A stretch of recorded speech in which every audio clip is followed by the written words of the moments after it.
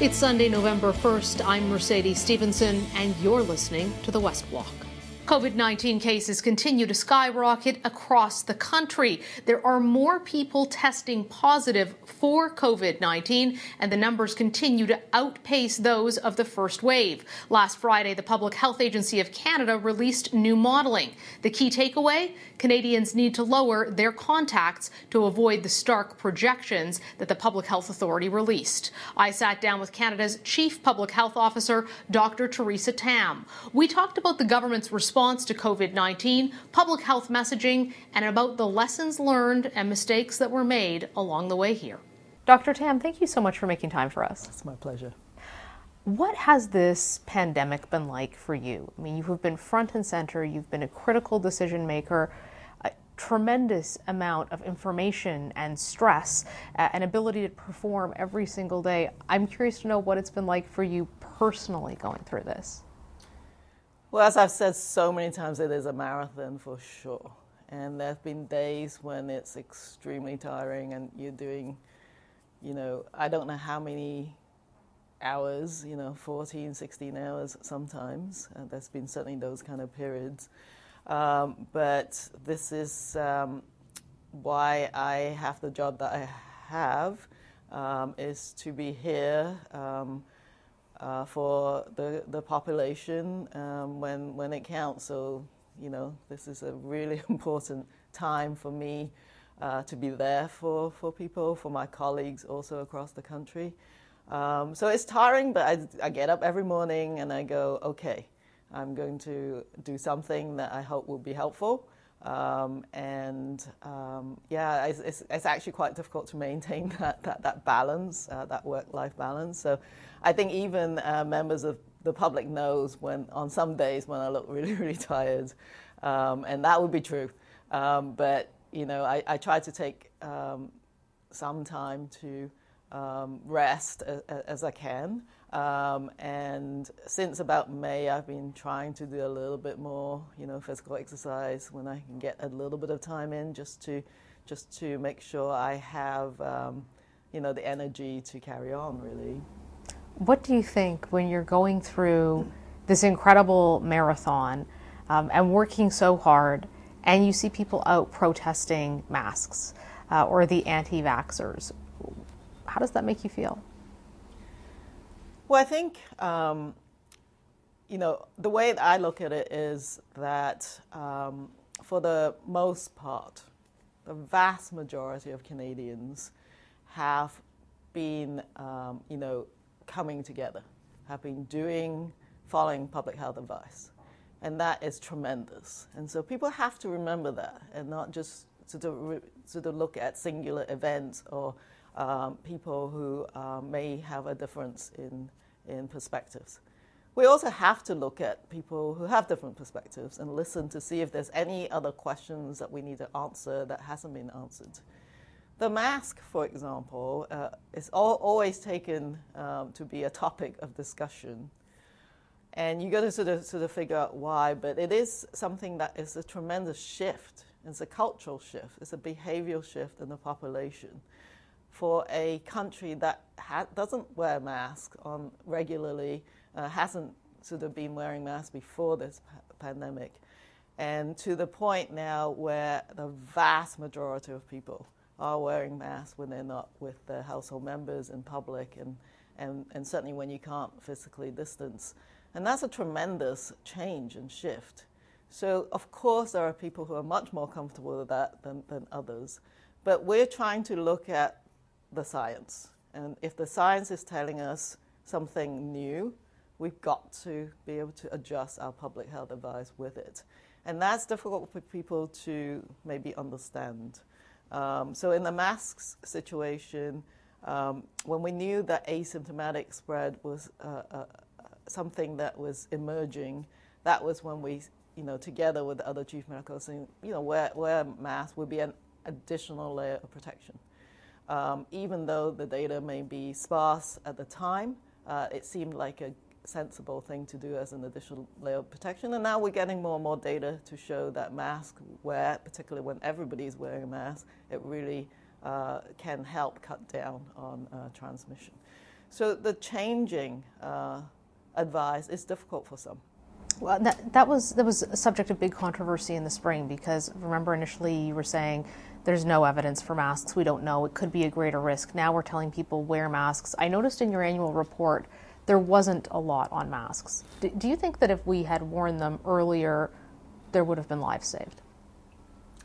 It's difficult to say because in the first wave, of course, a lot of the advice was fairly broad. It was staying at home as much as possible.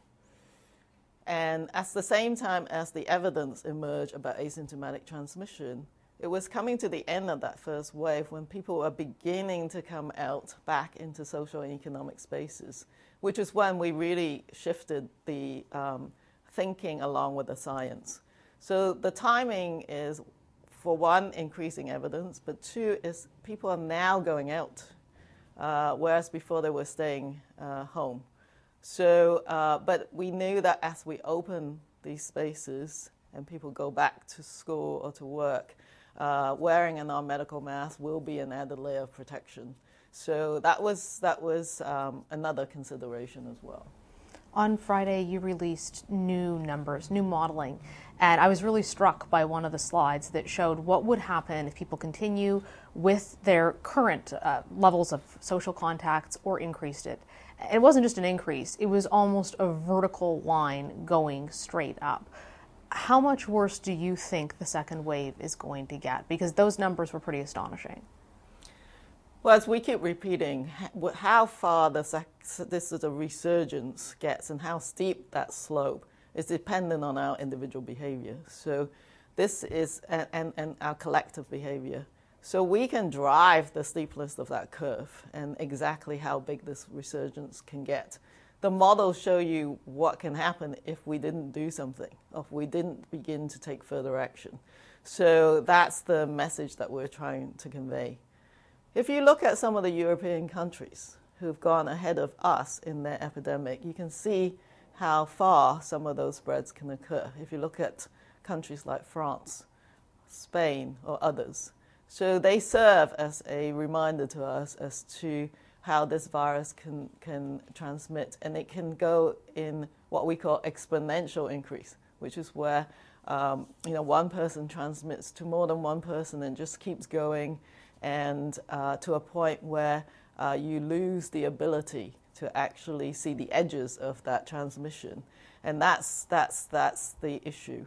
And so in some of the what we call hotspots in Canada, more has to be done now in order to slow that acceleration.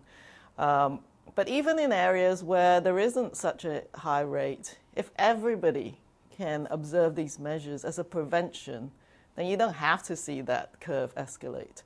But so really, we are in control of what this second resurgence could look like.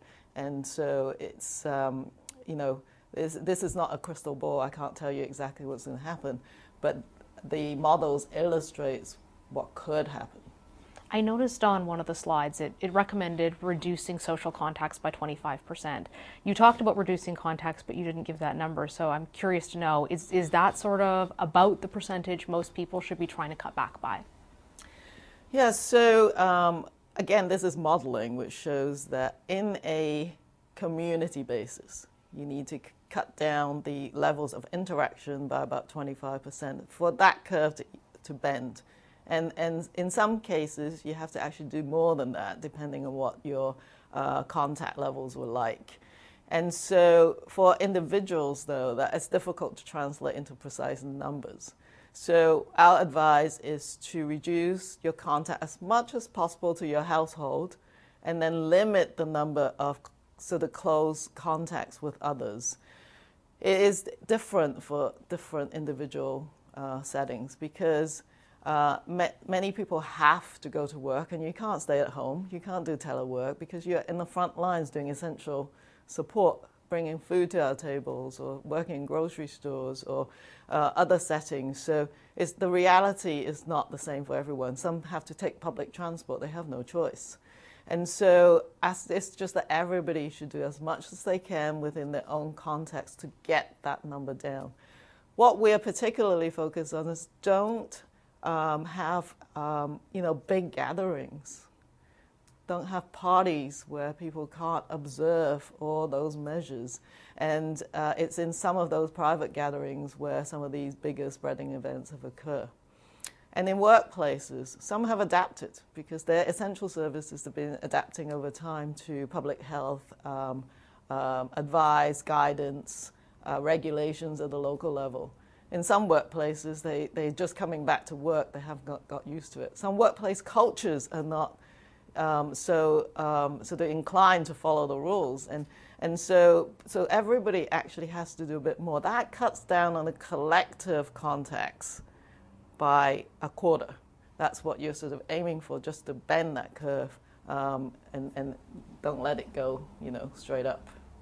What do you think of the pleas from the restaurants and fitness industries who are saying, we don't have the national numbers, it's different everywhere, and I know that you're national, but for example, in Ontario, 2% of the cases were coming from restaurants, 5% from gyms, and they're saying the entire industry is being crushed under the weight of these shutdowns. Do you think it's still good science to be shutting down gyms and restaurants? I think obviously maybe bars or clubs where people are dancing and yelling is another story, but a lot of these other places are saying, look, we're being so careful. Yes, so there are some very difficult choices that local levels have to make, but maybe I'll point at a few observations. One is that if you see the escalation in cases, and you saw one of the graphs that shows the kind of outbreak settings, we are getting more reporting from schools and more reporting from long-term care and other settings and certain industrial settings, because they are very easy to track. So school is a defined population. The kids come in, you screen them, there are teachers, there's protocols that are being followed, and you can account for contacts actually quite easily. Long-term care is the defined population. They generally are not moving in and out very much. And again, through rapid testing, contact tracing, you can keep those outbreaks under control, which is what we want to see. And they have got smaller. In certain settings, this is more difficult. The population you're trying to track is not defined. They're moving in and out more. And in certain settings, it's not every gym, perhaps, that is more difficult to observe those public health measures. But we are trying to adapt. I think every business should be able to adapt and see what happens. And so I think in the local level, it's a very difficult decision. They're trying to keep schools open. They're trying to keep essential workplaces, schools, and educational institutes open. So how do you cut down on that contact community-wise? There's some settings, because they satisfy the 3 C's, what we call the 3 C's: close, poorly ventilated, crowded potentially, and face-to-face contacts, where you sometimes have to take your mask off when you're eating or when you're maybe exercising strenuously. That might be happening as well. So I think people are taking all of that into account. Secondly, there is literature to show where super spreading events can occur. So they have occurred in gyms. We have examples in a spinning studio. There have been certain settings in pubs, but perhaps people were singing and were not wearing masks. But globally, the literature has shown that super spreading events occur in those environments. So, but I think it needs reevaluation on an ongoing basis. These are difficult decisions to balance out at the population level. The other thing, though, is that because people are being asked to do these measures for the good of the community, there should be support. So I do know that there's some financial support for businesses. That's not my area of work. But because they have been asked to observe these public health measures, there should be some support in order for them to do so. They're playing their part. A lot of Canadian seniors died from COVID-19, and many more could. Why do you think the situation has been so much worse in Canadian long-term care homes than it has been in similar countries who have not lost as many of their elderly?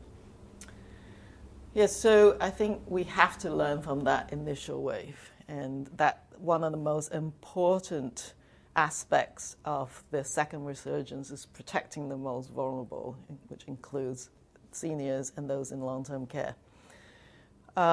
In my annual report that I just put out, I pointed to some systemic gaps.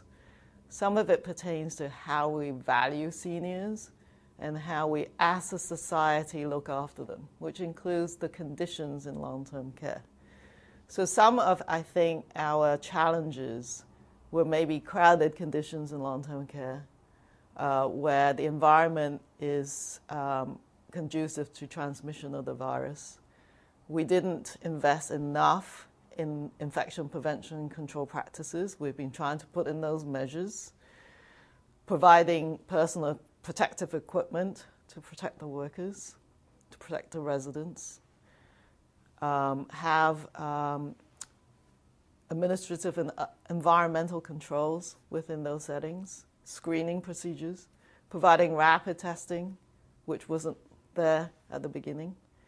But the other thing that I try to point out in my report is the human resource.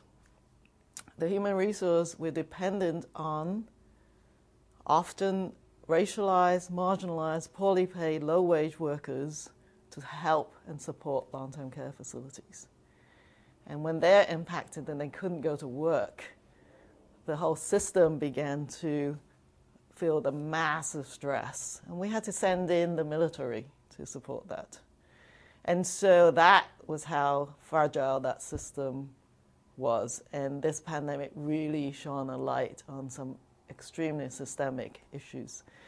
So putting in support for low-wage workers, I said I really liked a quote by one of our social scientists. Remember, science and research isn't just about viruses.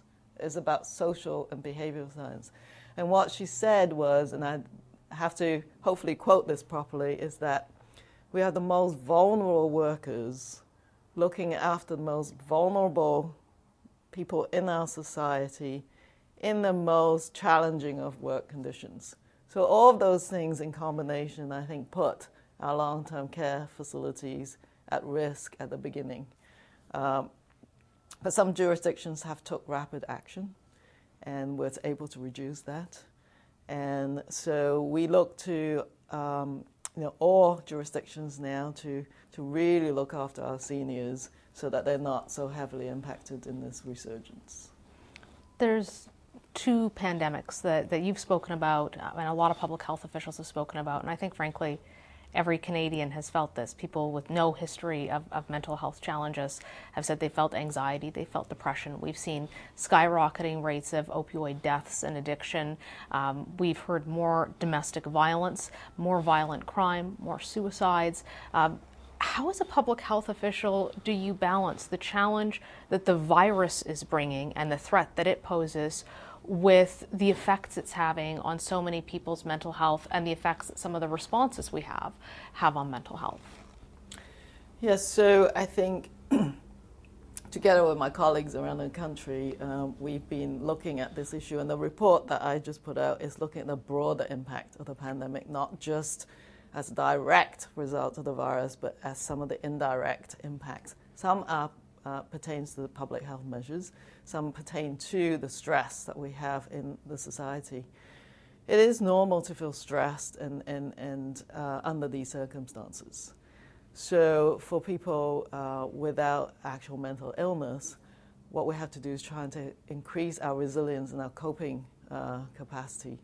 So having some tools, some of them are not being well utilized at the moment, but the Wellness Together Canada platform, for example, is meant to provide virtual care and support for those who may not have serious mental illness but are still not coping and are stressed. So kids' helplines and lots of other what we call step care services can be provided virtually or otherwise to those who are feeling stressed. Those with mental illness, though, deserve particular attention, and they do need the support and resumption of some of these services. So in this second resurgence, what we're asking everybody to do to reduce transmission so that you can keep those routine medical appointments, you can keep routine medical procedures, and not having to cancel them like we did in the first wave, because people need all of those. So essential surgical procedures were continuing, but we need the routine ones to continue as well. And what I'm worried about now is with the increasing cases and increased numbers in hospitalized, you're going to begin to impact on those routine procedures which people have been so desperate to have, hip replacements and lots of things that are important to us. Having screening, having regular routine immunizations, those are important. And to keep them up, we have to keep the transmission of the virus down. It's not one or the other. In fact, what public health is doing to keep virus transmission down will help boost routine procedures from we can keep up with them. For persons who are severely impacted by the opioid crisis, we need to provide a safer environment so that they can access harm reduction services. So expanding the access to who can provide safer medications. I know that the federal government on the one level is changing and adapting the regulatory environment so that pharmacists can potentially prescribe safer medications.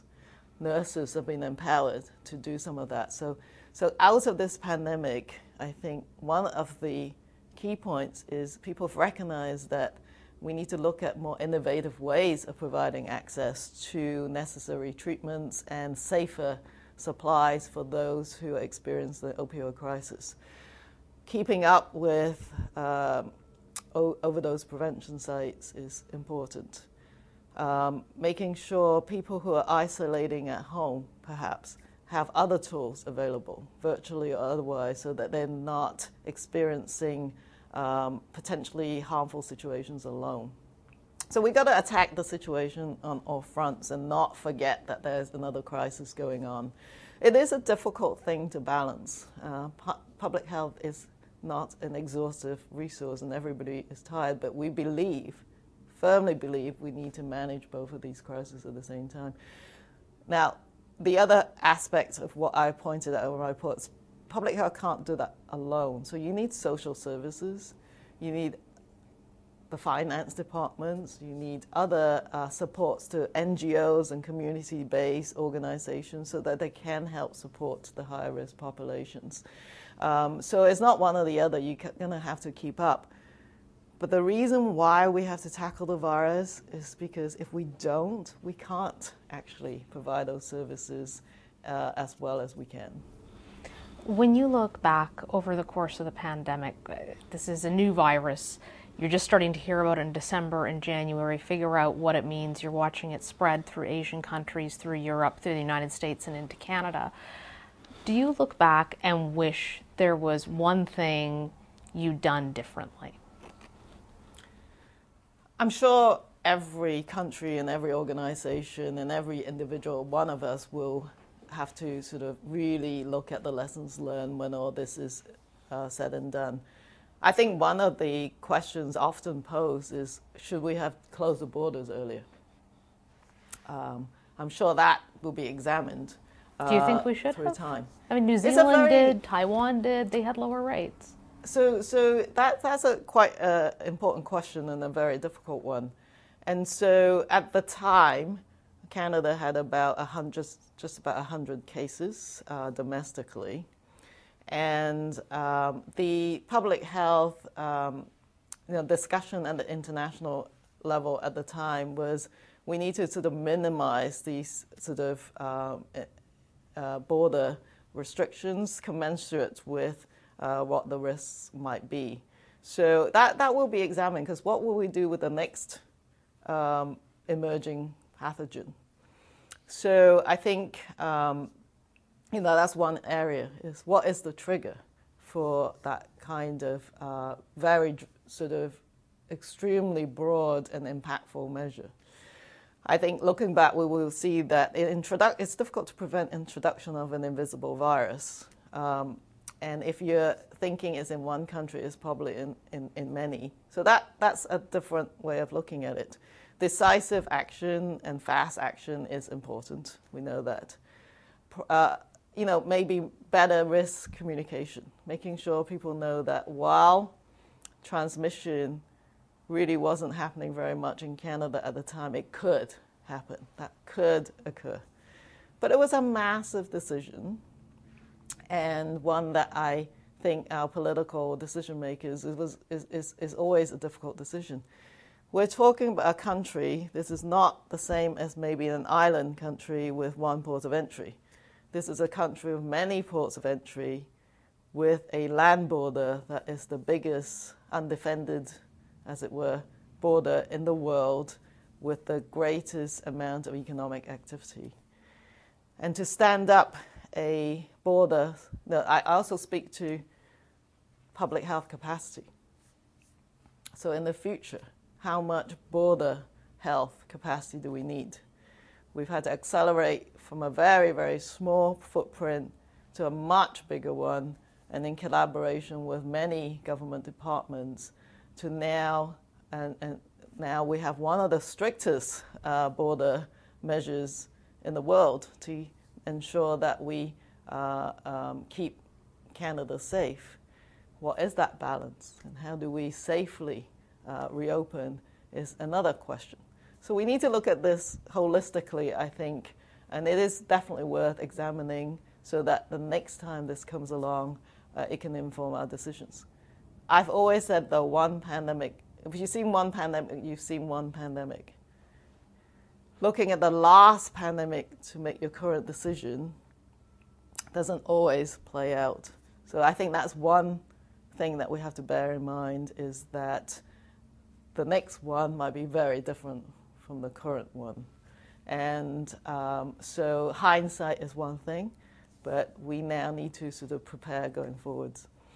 One other suggestion I had going forwards in my report is that pandemic planning cannot be just a health sector planning. It has to involve people who looking after immigration, or people who are looking after social services and social support, or other data collection department, statistics, but Public Service and Procurement Canada, who helps us procure supplies. Public health is a small contingent. We have to ramp up on so many different operational elements. Is going forwards, we have to have a multi-sectoral whole of society plan. And that plan has to be exercised and tested, and so that we build individual community resilience as well as the public health system itself. And we will take on, lessons learned, but we can't do this alone. There is no way this can be done just by public health alone. And so I think Canada, to stand against the next incursion, it will come, another infectious disease, will keep evolving. Something else will happen, is that we need to increase resilience in how we manage in our population and resilience. And I suggest and propose in my report that for resilience building in between pandemics is where you need community support. You need to reduce those inequities so that you don't have so many vulnerable populations. You don't have so many disadvantaged, racialized, inequitable, systemic issues that you're going to get those serious outcomes. So it's a complex problem that deserves a complex and thoughtful re-examination and path forwards.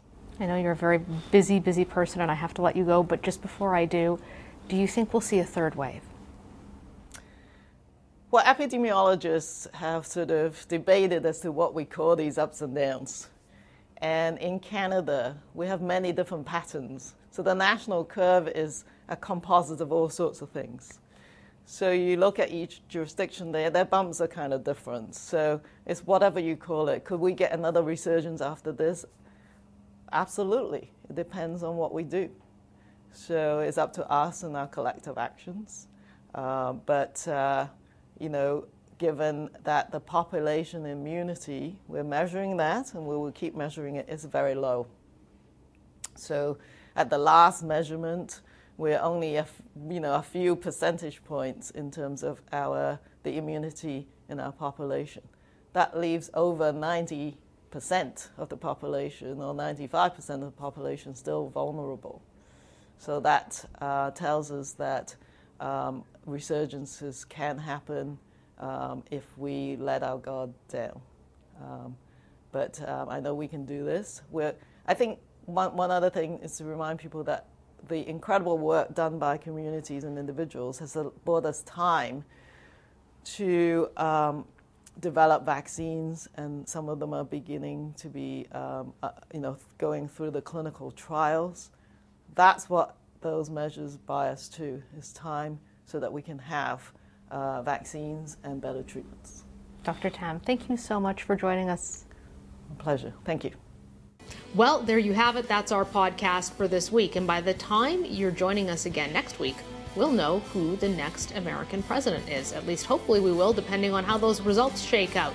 So be sure not to miss our show as we unpack what it will all mean for us here north of the border in Canada.